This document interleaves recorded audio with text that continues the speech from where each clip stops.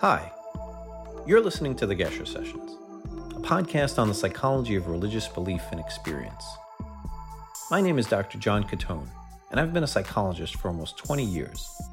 But for most of my life, I've been on a quest to better understand the mysteries of existence, as well as the beliefs that people have about those mysteries. Joining me on this quest are two of my closest friends, Dafna and Dr. David McLean. Dafna and David are not just my companions on the road of truth, they're two of the smartest and deepest people I know. If you've been searching for an oasis where people have intelligent conversations about religion without sacrificing rational thinking or intellectual honesty, then you've found what you've been looking for. And we've been waiting for you. So come on and join us, and let's cross some bridges together.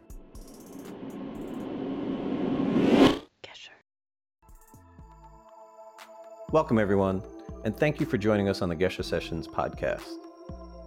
For this first episode, we thought we'd give you a quick summary of who we are, what we plan to talk about, and why you'll want to become a regular listener of our show. So, without further ado, it is my great pleasure to introduce the first of my two co-hosts, Dafna Stein, who will tell you all about herself, her religious journey, and what she plans to bring to our discussions. She'll also tell you what the word Gesher means and how we came to make it part of the title of our podcast. Dafna? Hello, everyone. I want to start by saying my religious journey is love of nature, love of dancing, and love of Judaism. I love Judaism, and I have felt nurtured and guided by it all of my life. I've never really strayed from it. I've explored and learned about and from other religions for sure. But for me, Judaism has always been a constant comfort and has given me a sense of direction and purpose, a sense of support, and a sense of belonging to community. My earliest childhood memories, are filled with experiences pointing me to the sacred and an awareness of God's presence. I might add that I'm a rabbi's daughter, so I grew up in a rabbinic household, infused with Judaism, infused with joy and celebration and study. My mother always said, "What do you mean you're bored? Find a book." And she said, "No matter how much you know, you'll never know enough. There's always more," which was a Jewish point of view. My mother, I always saw her reading in Hebrew and reading in English, so I had this sense of connection to both being an American and belonging to what's called Klal Yisrael, the community of Jewish people around the world, which is based in Hebrew and Yiddish and in study and many other things. My father was a rabbi. I remember sitting together in a car when I was 7 or 8 or 9, and my father was taking my brothers and I and dropping us off at Hebrew school on Sunday morning. And my brothers ran up to the synagogue, and I stayed in the car in the front seat. And I said, "But Daddy, I don't understand. Where is God exactly? If God is everywhere, is God around me and also inside me? And if God's inside me, is God protecting me? Is God watching me? Does God see every single thing I do?" So there's that element of fear and awe. And more than that, I remember asking, if God created the world, what is the world in? What's the world inside? And whatever the world's inside, what's that inside? And what's that inside? And my father sat and he listened and he recognized that my questions were worthy of his attention and of discussion. And I eventually crossed the lawn and went into Hebrew school, but I was late. And I remember being paid attention to. My life growing up as a Jew was filled with singing around the Sabbath table, singing in the household, and singing in the synagogue. For me, what is important to discuss when we discuss God in the Gesher sessions is the question of, maybe we don't ask a person, do you believe in God? Maybe what we're asking is, when do you feel your soul? If God is an attitude towards a way of experiencing life, what are we supposed to do with our lives? One rabbi says God is a verb because we are agents of blessing. If God is a verb, are we godding our way through life? Are we being a blessing to others by the things we choose to do? If being a blessing lifts us up, it's a heavy responsibility. And do we experience our souls through the discussions we're going to have during the Gesher sessions? Which brings me to saying, what does Gesher mean? Gesher means bridge, a bridge. Rabbi Nachman of Breslov, who lived several centuries ago, said this, Kol ha'olam kulo gesher tsar ma'od, v'ha'ikar lo lefached klal. What does this mean? The entire world is a very narrow bridge. The essential thing is not to be afraid. The whole world is a very narrow bridge. The crux of the matter is not to be afraid. The whole world is a very narrow bridge, and the main thing is to have no fear at all. Wow, we're supposed to be courageous. But if courage is being afraid, what do we do with that? Perhaps being afraid means, or being courageous, I should say, means being afraid, but doing what you have to do anyway. That's the Gesher sessions. What will we do? That's a wonderful introduction and vision for the podcast for the future, Dafna. You have the distinction of being both a rabbi's daughter as well as a rabbi's mother, and perhaps a rabbi in the making yourself. We'll see.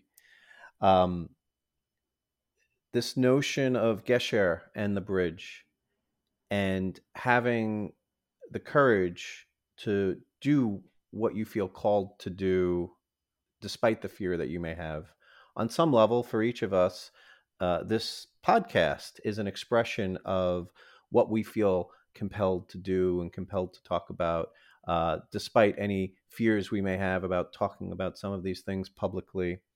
And the essential thing, as you say, is to go ahead and do it and to not be afraid.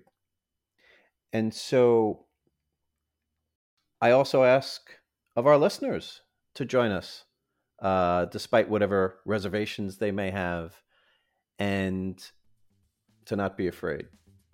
But now I'd like to introduce my other co-host, Dr. David McLean, who will tell you about his background and what he has in store for us in his vision for the podcast. David. Well, my background, hello everyone. David McLean. I'm an academic philosopher, among other things, an ordained minister. My journey into and out of and back into the religious life started when I was just a boy. I was always interested in science. In fact, I was kind of high on science. And my bedroom was replete with Bunsen burners and chemicals and chemistry sets and telescopes. And one summer I remember as a boy having my father take us out to Bathing Hollow, Long Island for 6 weeks in some cabins that he had rented. Scraping together some money as a truck driver wasn't easy for him to do. But it was a blast of a summer during which I walked up and down the shore looking at tidal pools, playing with starfish, swimming out to rocks offshore, scuba dive or skin diving, looking at live lobsters, and just being high on the natural world. That curiosity morphed into a curiosity about cosmic things, the nature of religion, and I began to explore biblical themes as a teenager, which led me to leave the Catholicism of my early childhood and pursue evangelical Christianity for about 3.5, 4 years as a teenager. After that came the crisis of faith, at which point I became an agnostic and actually did a bout of atheism, had a period of atheism, and then found that there was something inadequate about all of those ways of looking at the world, whether it's just purely agnosticism or atheism, that I had this need for a more robust answer to the meaning of everything, and struggled my way back through a study of comparative religion in college as an undergraduate, and then where I also minored in philosophy at the City University of New York, Hunter College. That led to a graduate work in philosophy, and I wound up getting a PhD in philosophy and writing books and articles and giving papers on philosophical themes, but always with a sort of, I guess you could say, nostalgia. That's probably not the best word, but a hankering, I would say, for religious ideas, religious vocabulary, religious themes, and found my way back to religion and wound up going to attend a seminary, a little bit of a avant-garde seminary in New York, where I was ordained at the Cathedral of St. John the Divine in 2008 as a interfaith minister. So religion, for me, is a very important part of human experience. As you can imagine, finding a way to reconcile all of these various types of pathways to understanding truth is something that wasn't easy, but I think I've pulled it off. And I think that I have something that might be useful for those of you out there who are struggling to find a way back to something that gives you a sense of being whole, a sense that you're not a visitor in the world, but that you're at home in it, and that there's more to this life than any kind of reductive vocabulary or perspective does justice to.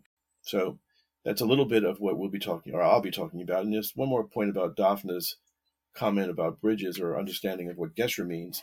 There are also the bridges inside of ourselves that we're also alienated from ourselves within our own minds or within our own souls.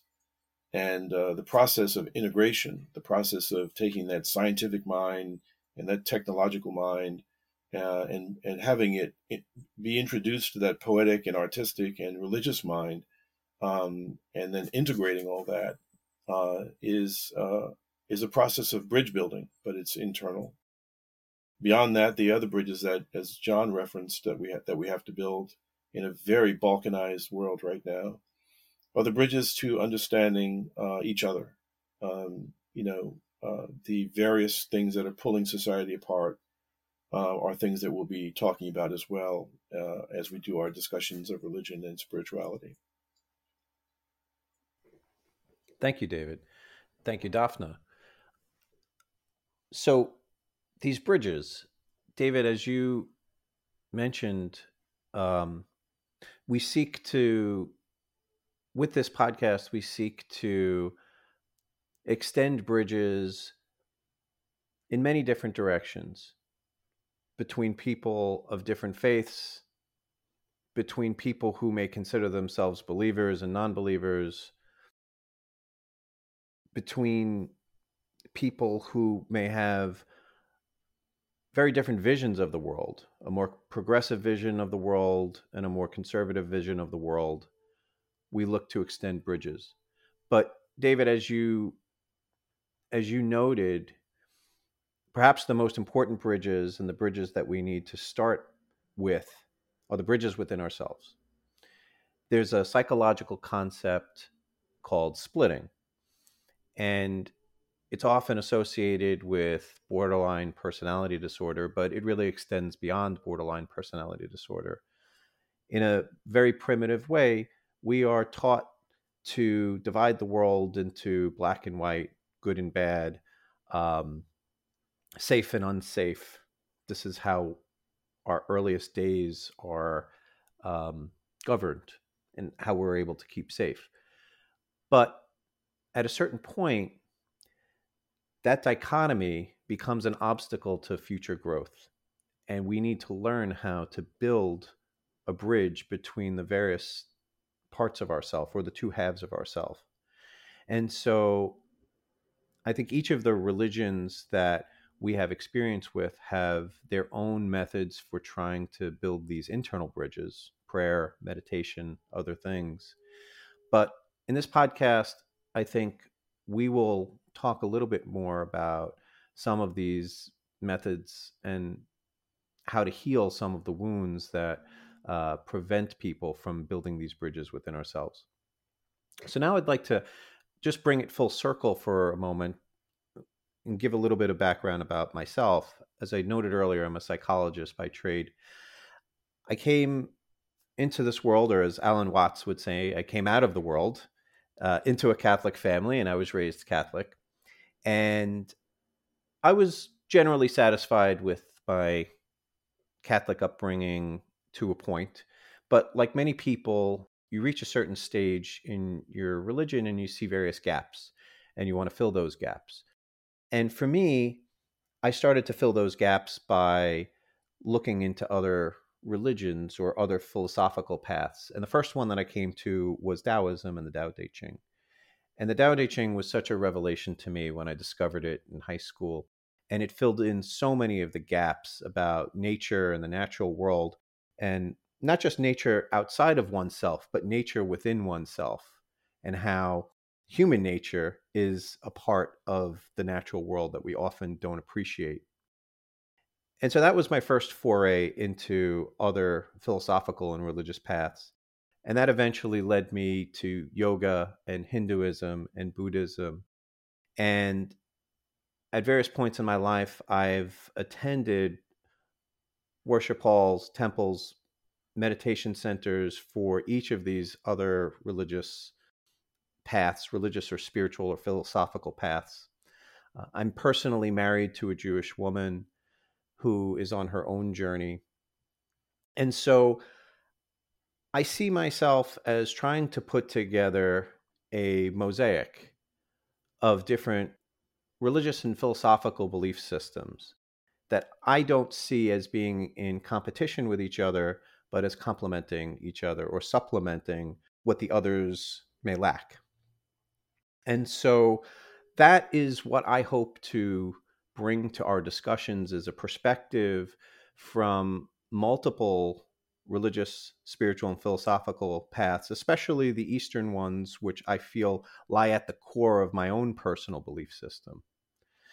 From a psychological perspective, I got my PhD at St. John's University, and I did my dissertation on moral reasoning as predicted by both psychological factors called executive functioning and religious factors, different aspects of the way people pursue their own religiosity. And so even from that point forward, I was looking to combine psychology and religion. And when we talk about the psychology of religion, for me, it starts with the age-old question: did God create us, or did we create God? Is religion just a social construct, or have there been people, past and present, with extraordinary abilities, experiences, and knowledge that have led us to our current belief systems? What are the limits of our knowledge, and what holds the key to what we choose to believe and what we choose to reject? So these are some of the fundamental questions that I will be looking to pursue as this podcast endures. And I will try to bring in some perspectives from the Eastern religions, yoga, Hinduism, Buddhism, Taoism, and so on and so forth, as well as some of the Western religions with which I'm familiar: Catholicism, with which I was raised, Judaism, which is my wife's faith, but also looking at, from a psychological perspective, what are some of the concepts like defense mechanisms, other things that Freud may have talked about, terror management theory, various things within the umbrella of psychology that lead us to the destinations within the religious realm that we choose to inhabit.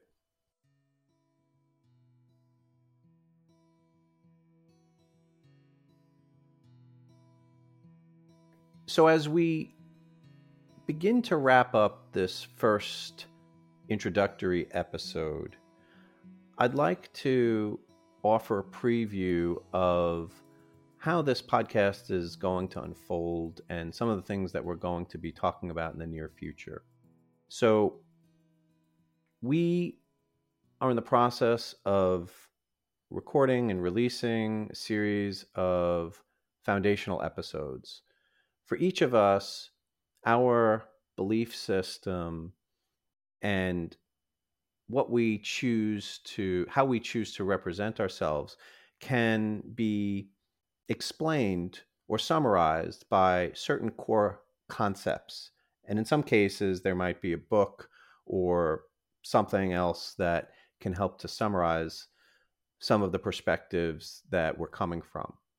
So I guess each of us will have a foundational episode to be released in the near future.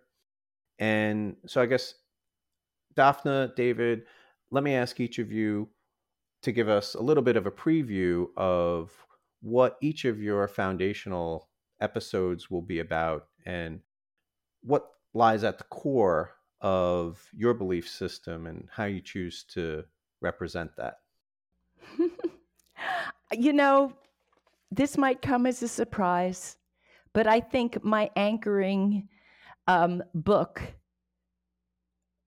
is the book of Genesis and the first 5 stories in it.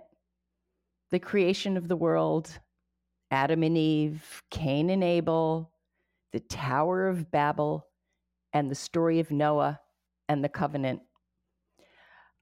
I think because to me there are foundational concepts, because the questions being asked are, how did the world get here?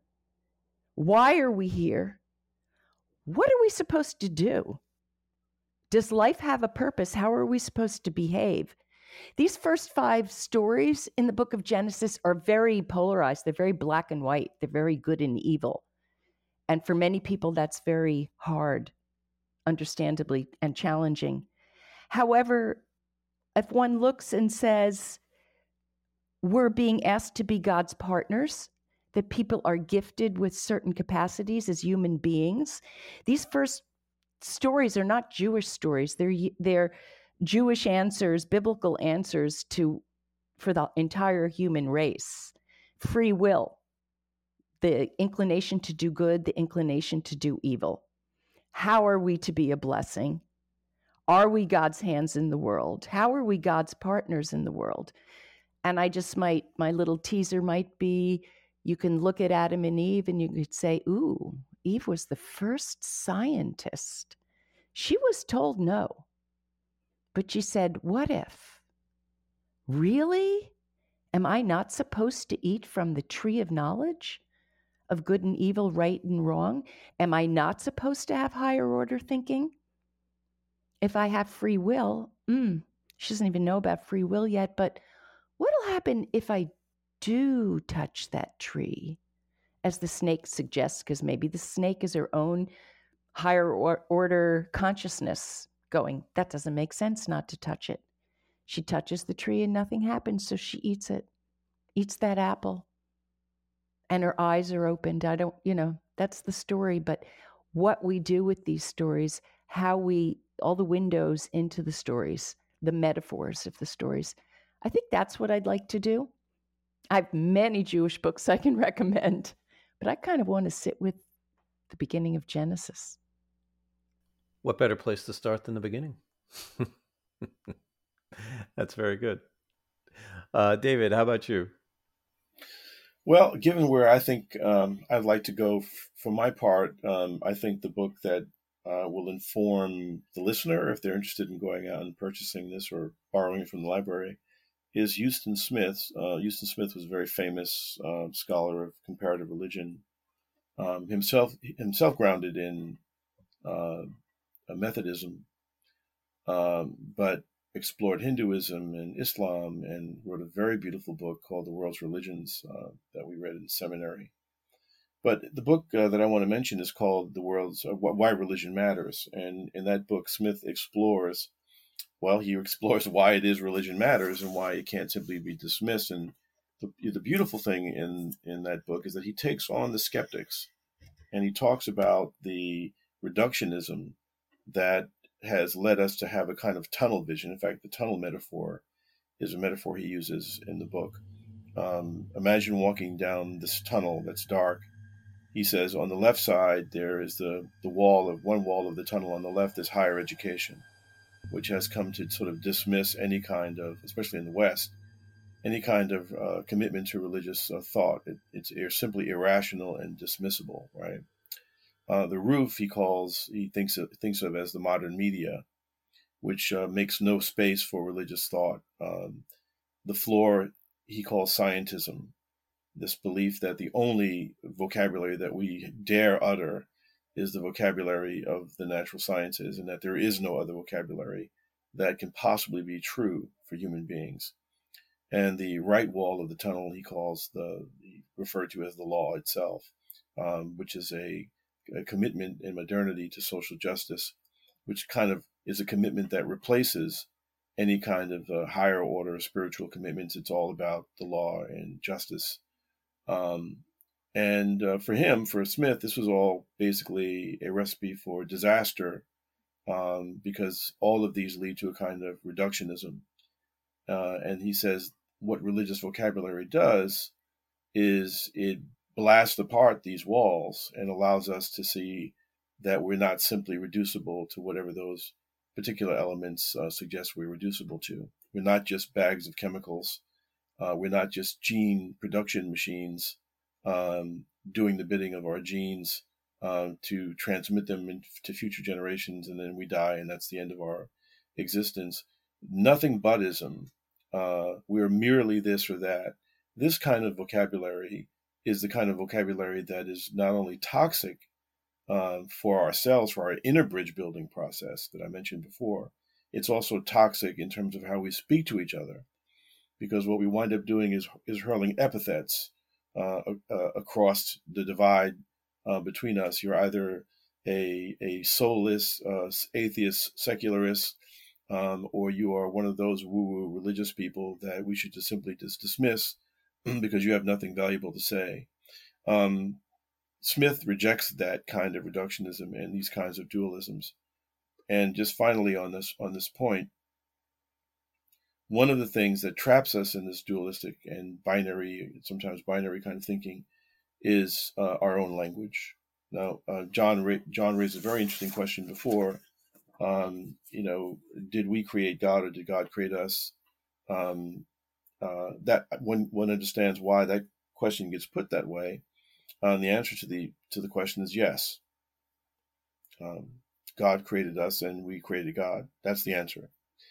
From a religious perspective, we obviously didn't make ourselves, so we have a intuition, faith proposition, if you will, that we come from a source called God. Name it whatever you want to name it. But then we have to clothe that basic idea with other ideas, and then we create those. So for the Muslim, God is Allah. For the Jew, it's Yahweh. For the Christian, it's Yahweh, Jehovah.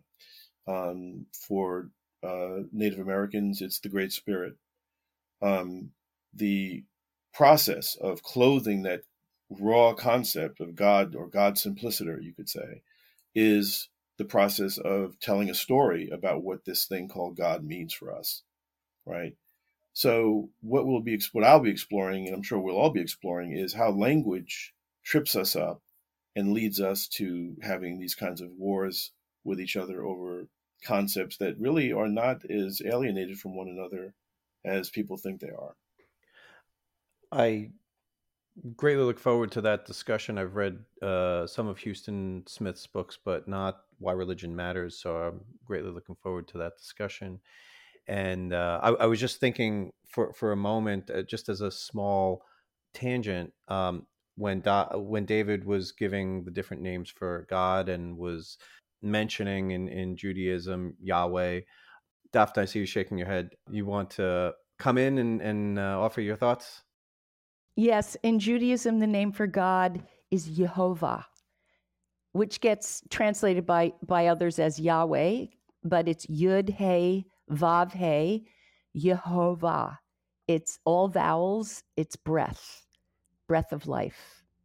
We are ensouled with our first breath when we are born, with Yehovah, with breath.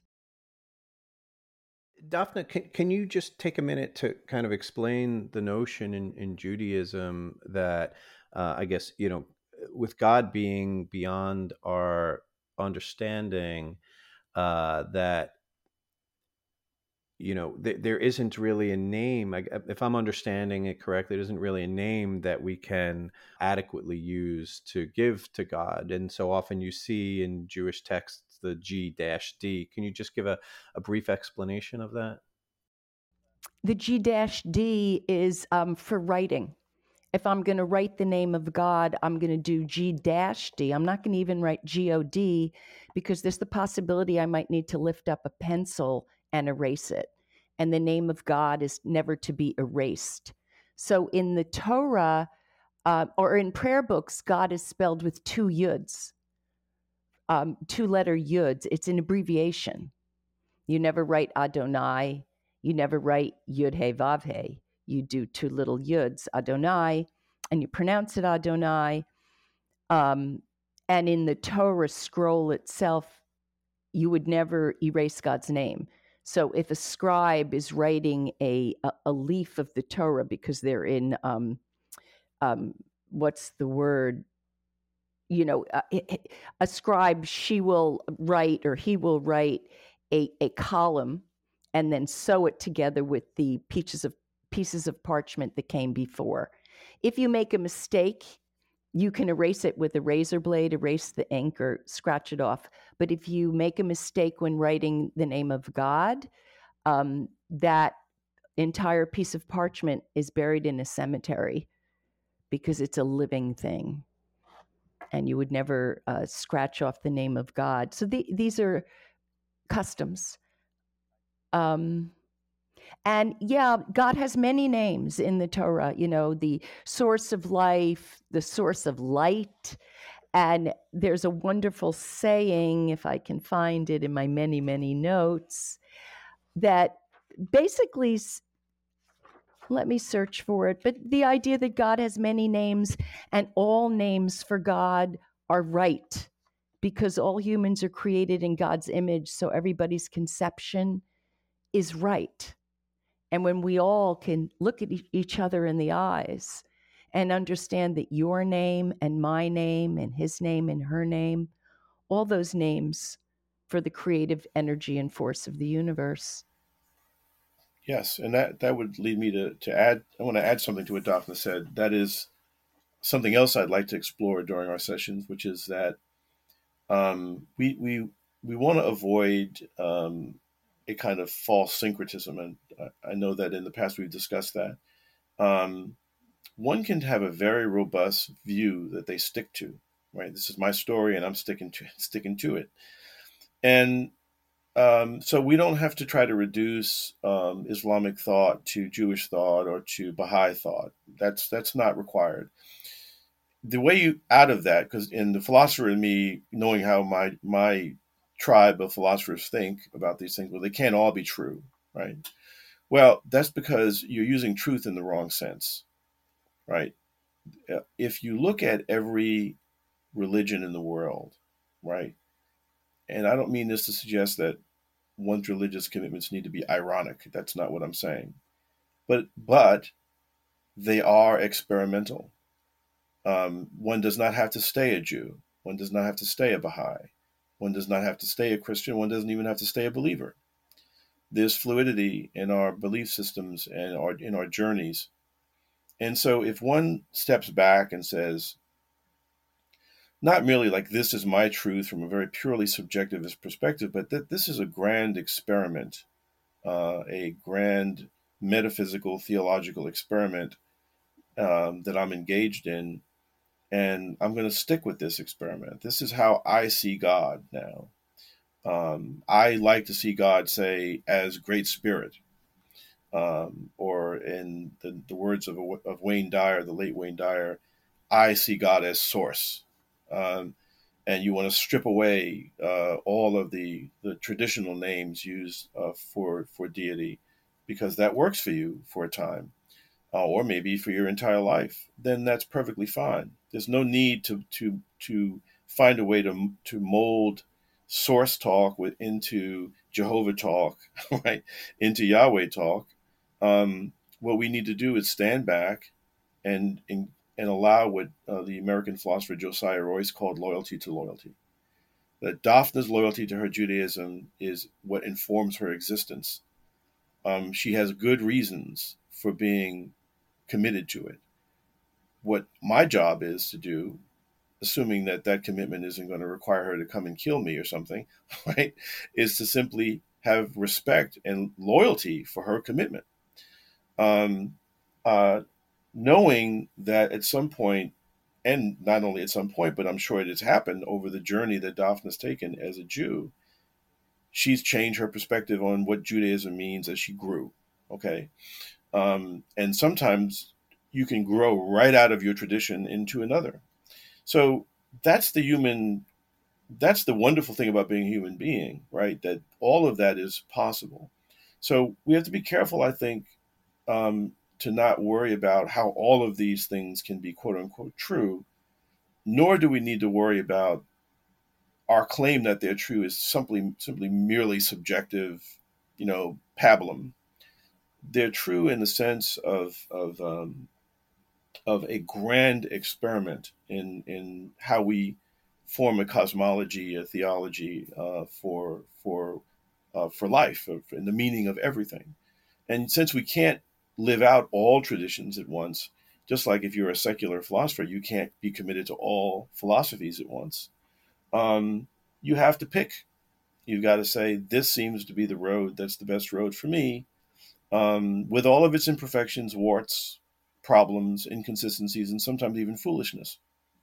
But this is the road I'm committed to, because it does inform my thinking. Dafna talked about Genesis. You don't have to believe in the Genesis story as a literal explanation of the creation of the world. That's not the point. The point of the story is that it triggers other ideas. This morning in my prayer session, uh, instead of being discursive, you just sit and listen. Sometimes prayer is silent. And what popped into my head is the story out of the text, the biblical text, of God telling Moses, "Put off thy shoes, for thou standst on holy ground." And I'm like, what does that mean? Why did he tell him that? What does holiness mean? Right? And then my thought was off. Because of that single story, I must have had 10 or 15 other thoughts, right? And one can understand that just as religious language does this, these religious stories do this, we can, if you're not ready for the religious stories, think about the secular literature that informs your thinking. You might read about a character in The Great Gatsby, and now your mind is off and running about a particular scene. This is what happens when we allow ourselves to stop being resistant, or stop resisting these kinds of approaches to religiosity. We can learn, we can allow them to be a conveyor to other kinds of perspectives and ways of thinking. That simply saying, just simply putting it in prosaic terms won't do. And just finally on this, one of the things I do with my students, because I introduce religious ethics as I teach my ethics classes, I'll tell my students, well, we've just explored Immanuel Kant's thinking. We've just gone through his categorical imperative, and now we know why it's wrong to kill, because basically it's a violation of the autonomy of another rational human being. But that's kind of bloodless, isn't it?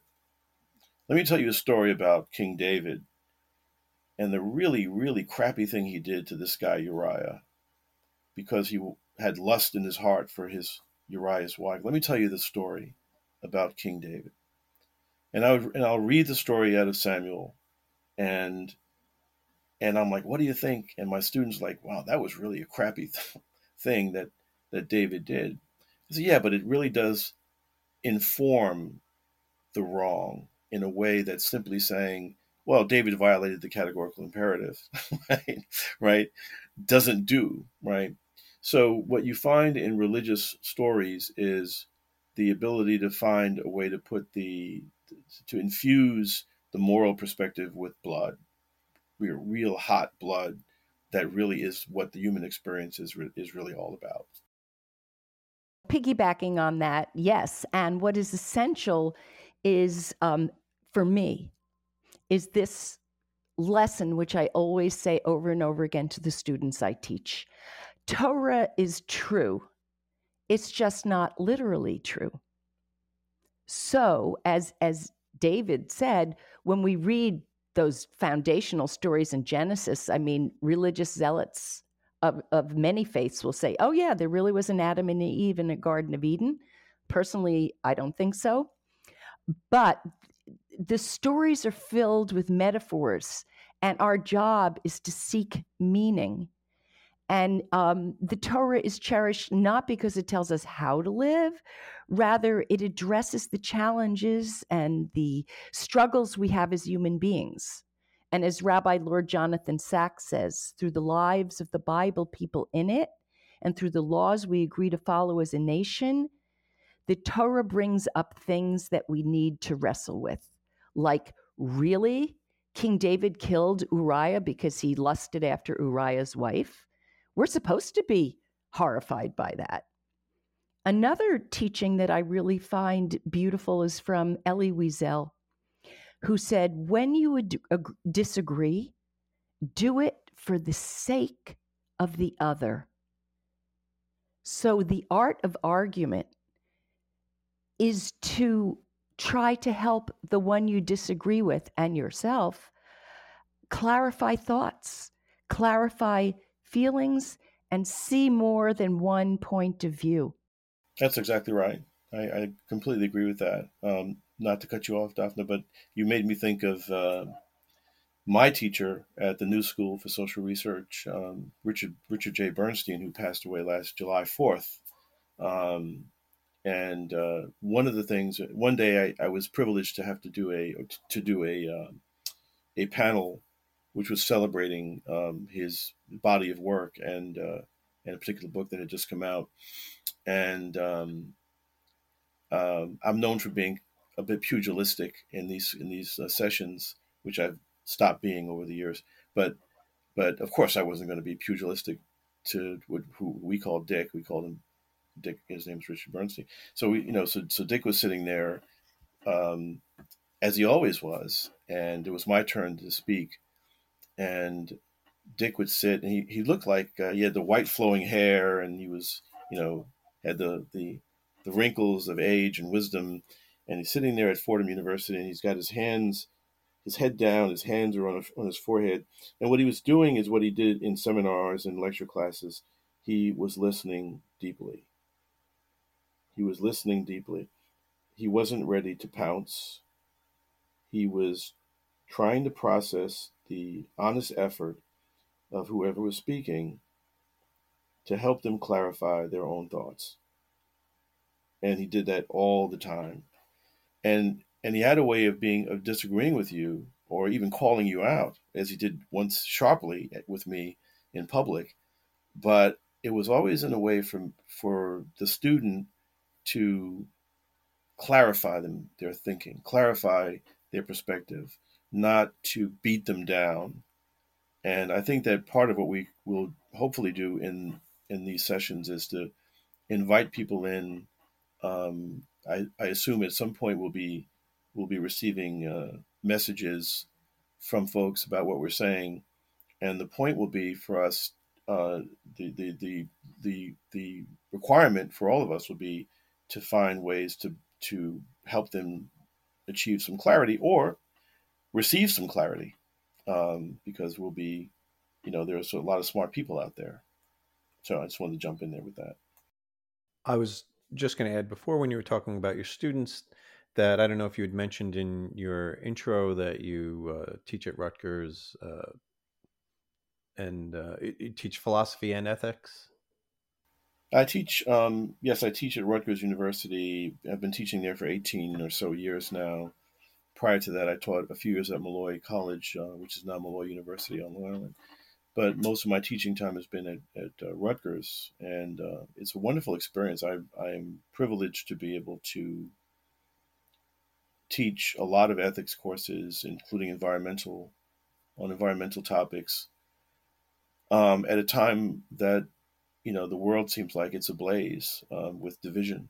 And I like Dafna and like you, John. I think that We've put ourselves through the paces, or life has, or God has, and I think that we can actually help heal some divisions out there. So I try to do that with my students, by never letting my students leave my classes as binary or dualistic thinkers. You know, if you're pro-life, for example, on abortion, um, I help you have a better argument for your pro-life position. If you're pro-choice, I help you have a better argument for your pro-choice position. But I insist that you try to understand each other, not just take a side. There's enough of that going on out here. Um, as on politics, what I try to get my students to do is, I use this phrase all the time. When we start talking about political philosophy or political ethics, I'll say that every human being on this planet, I don't care what your party affiliation is, has conservative bones and liberal flesh. So that will, I'm sure, be an episode unto itself in the future. Before we wrap things up, I wanted to quickly offer a preview of the foundational episode that I hope to uh, provide in the coming episodes in the coming weeks. So, if there's a single teaching or a single book that has influenced my life and my thinking more than anything else, it would be the Tao Te Ching.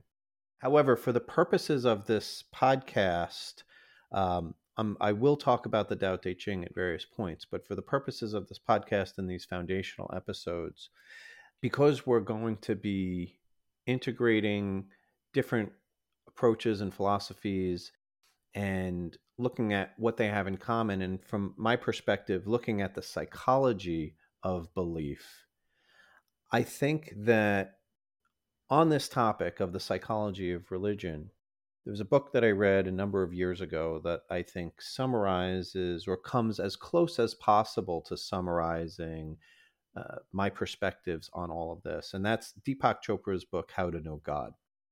And Deepak Chopra is Hindu. He approaches religion from an Eastern Hindu perspective, but he has a masterful way of creating a pyramid or a hierarchy of understanding God that is similar to the stage theories that psychologists are always gravitating towards, whether it's Piaget's stage theories or Kohlberg's stage theories, which I did my dissertation on. And so, as a psychologist, the psychologist in me really appreciates the sort of stage theories. Other people, may feel that that's too reductionistic, but the psychologist in me likes the stage theories. And so he identifies 7 stages of understanding God, from very concrete, fundamental, and rudimentary to the most ethereal, the most abstract at stage 7. And I think from his perspective, the people that we are and the people that we see to the left and the right of us, we may all want the same things, but we may be operating at a different stage level.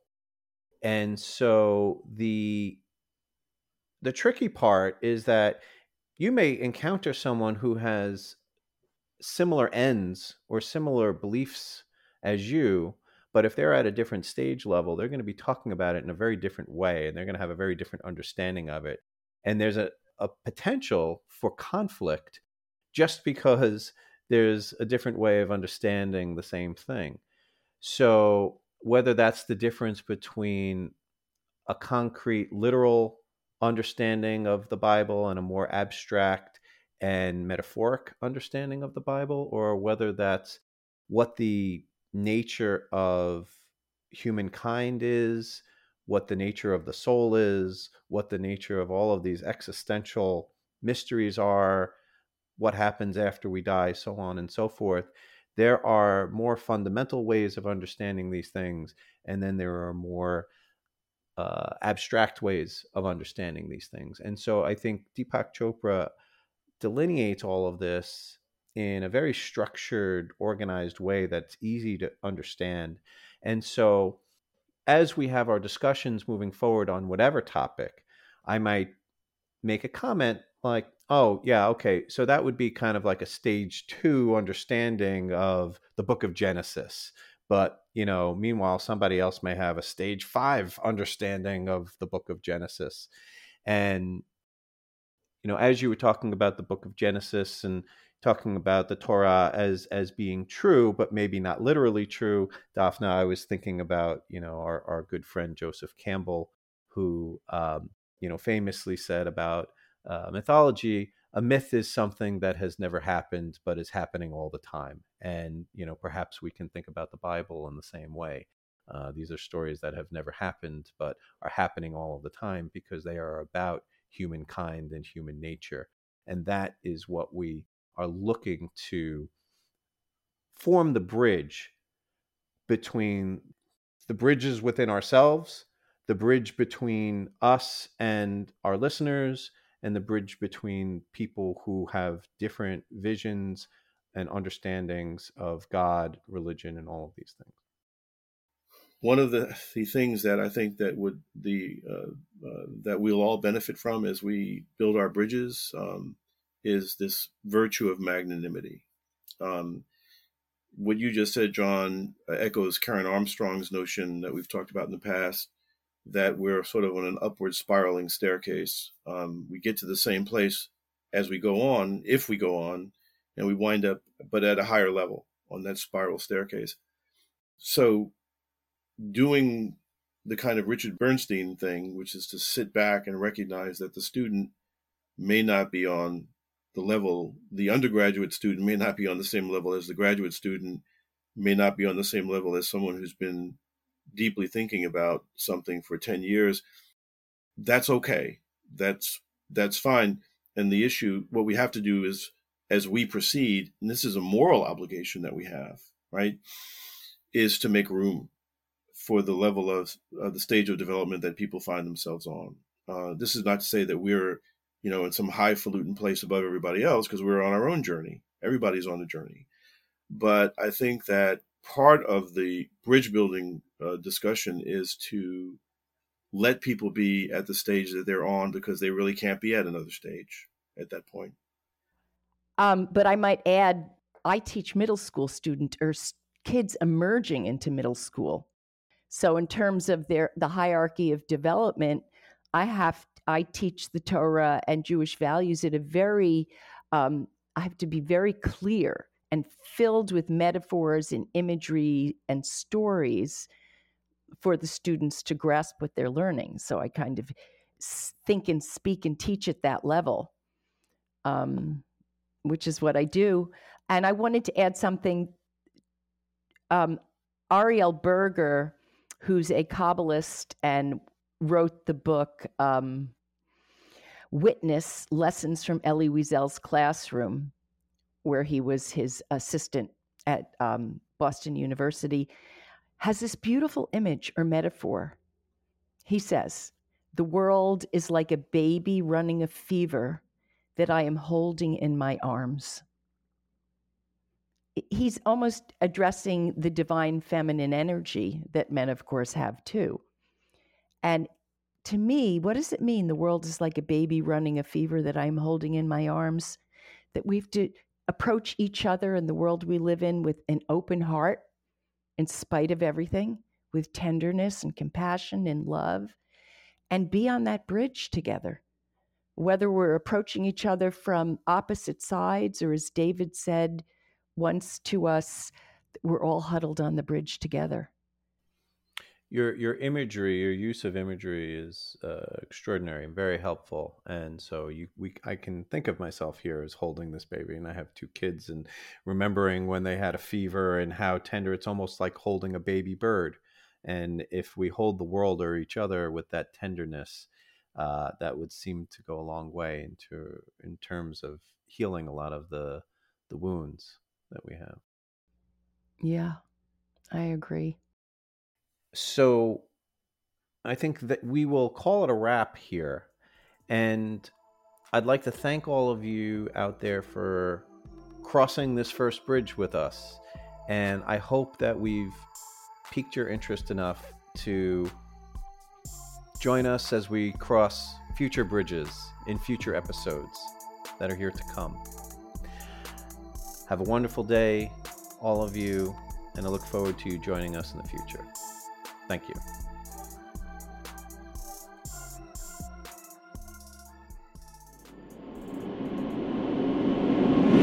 Gesher. Each episode of the Gesher Sessions podcast, including its recording and contents, is copyright of the Gesher Sessions. All rights reserved. Today's episode was produced and edited by Lisa Catone. The music used for the beginning and end of today's episode was composed by Anthony Leroux, who owns its copyright and gave permission for its use.